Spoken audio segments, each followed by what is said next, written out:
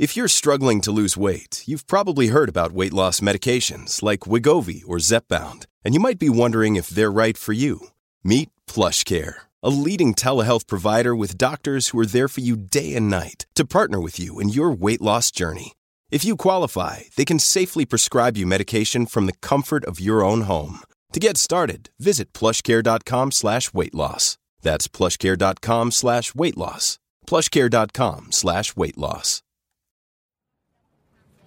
This is Special Report with Jim Watkins, the bad guy. The one downside to the coronavirus, there's no bad guy, or is there? One of the great reasons Trump has been very good for talk radio is that the cycle never ends. Every day, there is something new to talk about.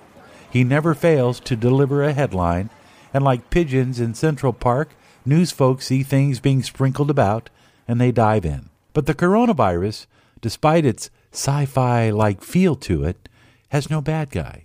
There's no antagonist, no bad actor or villain, unless you are media and the only low-hanging fruit is you can pick on disagreeing with Trump on how he's dealing with the coronavirus. The coronavirus crisis is going to get much worse for Donald Trump. Should Americans trust President Trump to deal with this crisis?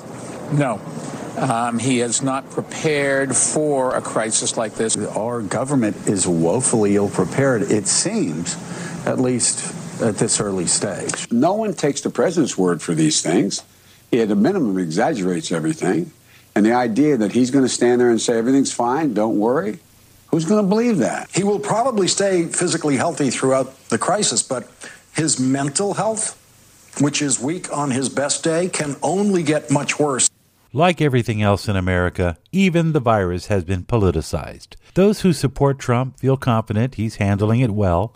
Those who don't support him will be critical and worrisome over every decision he makes. But one thing you can be assured of, Trump will probably not be like Ray Nagel when New Orleans was getting its ass kicked by Katrina, nor will Trump get the shellacking Bush got in post-Katrina, even though much of the problem in the aftermath laid squarely on local and state leaders who clearly had no plan for a broken dike and a flooded state.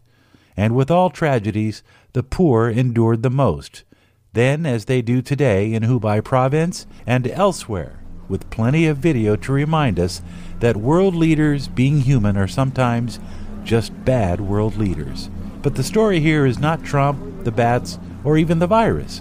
It's the fact that a flu bug and not global warming climate change can be destructive when decisions are made that put people at risk, which is what China did when they first tried to suppress news about the novel coronavirus. In Iran, the same thing, obfuscation.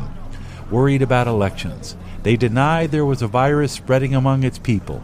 Iran may still be lying about the numbers, but in the West, we worry so much about 100 years from now that we forget what happens when you have a totalitarian state playing with germ warfare.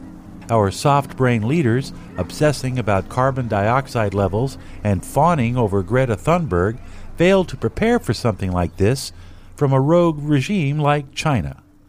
Pause to consider this fact. China sent a delegation into the White House and sat these people next to our president, sharing pens, all the while knowing and not revealing that back home in Wuhan, a deadly virus was probably looming out of control. What if one of those who had attended in the White House had been infected? You want a protagonist, a culprit, a fall guy? How about China? Communism, totalitarianism, how has this been lost? It's a fantastic story.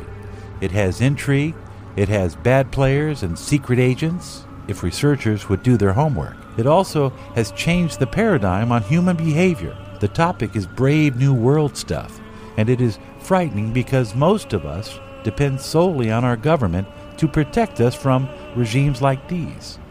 How chilling it is to think that we are just one pandemic away from breakdown. This coronavirus is not that, but it is a wake-up call.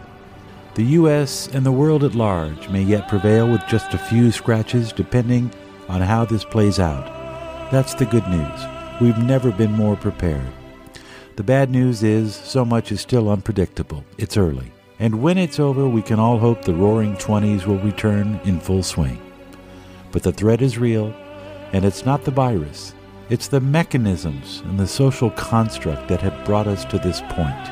And it's something that we cannot forget. The coronavirus crisis is going to get much worse for Donald Trump. Should Americans trust President Trump to deal with this crisis? No. He is not prepared for a crisis like this. Our government is woefully ill-prepared, it seems. The best public health service in the world. The Center for Disease Control is the world gold standard. The National Institutes of Health is an enormous machine of research. We are presently going to get this thing under control.